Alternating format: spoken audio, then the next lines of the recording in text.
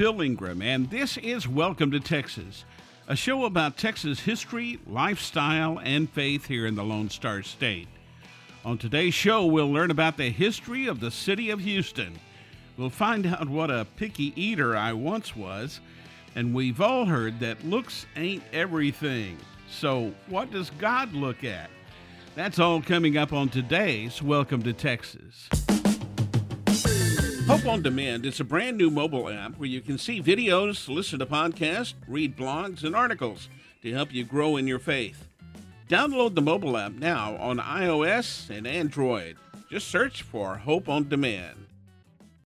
Looks ain't everything. We've all heard that, but yet we still tend to favor the prettiest people, the best looking, and the more glamorous of the bunch. That's where we go wrong.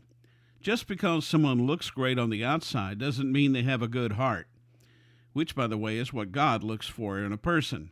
Remember, in the book of 1 Samuel, when the people of Israel wanted a king, God gave them Saul.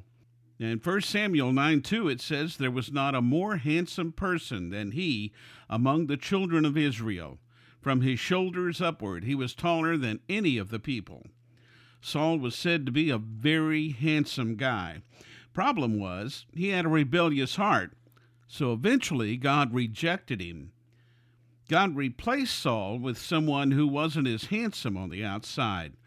God saw something in David that none of the others had. David had a heart that was devoted to God.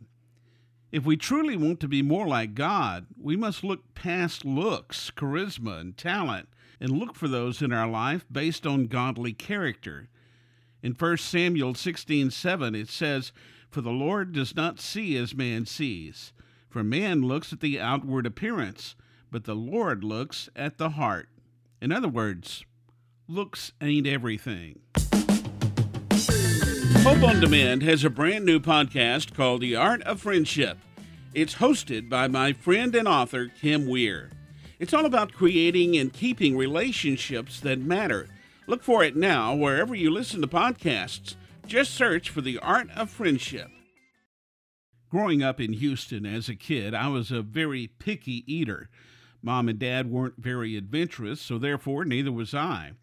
I was grown and away from the house before I ever had the opportunity to even try pizza, lasagna, or Chinese food. I also wasn't big on fish or any seafood except shrimp. I just didn't like it. That is, until my wife Letha and I got married. You see, Letha could eat seafood every day of the week. When we started dating in 2004, she told me, she said, "I have a one-bite rule. Take one good bite. If you don't like it, you don't have to eat it again." Well, her one-bite rule changed my eating habits forever.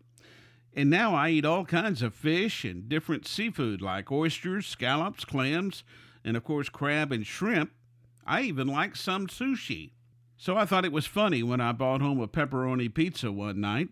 She shared with me, she said, "I don't care for pizza." I said, oh, wait a minute.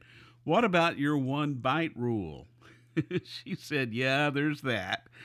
Well, now she eats pizza too. So don't be afraid to try new things that you've been told or you thought you didn't like. You may be surprised. There's a whole new culinary world out there just waiting for you to bite into it. Hope on Demand has a podcast called Anything But Quiet Time. It's hosted by my good friends Rochelle and Carter. Each week they have fun and insightful conversation about what they're learning in their quiet time. You can download it now wherever you listen to podcasts. Just search for Anything But Quiet Time. I've had people ask me, is Houston named after Sam Houston? Well, the short answer to that is yes, but Sam Houston did not name the city. Two brothers, the founders of the city of Houston, named the city after General Sam. Augustus Chapman Allen and John Kirby Allen, the two Allen brothers. They purchased some land along Buffalo Bayou, and they named it Houston after the Texas hero. General Sam Houston and his Texian army, of course, defeated Santa Anna and the Mexican army to win Texas independence in 1836. The Allen brothers convinced General Sam to make the city of Houston the capital city after he was elected president of the Republic of Texas. Sam Houston's successor, Mary Bobby Lamar, moved the Texas capital to Austin in 1839, and then Texas became the 28th state of the United States of America, December 29th, 1845. And just so you know, at the turn of the 20th century, Houston was not the big metropolitan area along the Gulf Coast. Galveston was. However, the 1900 storm changed all that. Galveston was devastated, and thousands were killed in that storm. Many survivors moved further inland to rebuild. So between that and the discovery of oil, Houston's growth took off in the early 1900s. It really hasn't slowed down since. And by the way, I'd like to thank Jillian Cruz, a Rice University graduate, for writing about this bit of history of our city.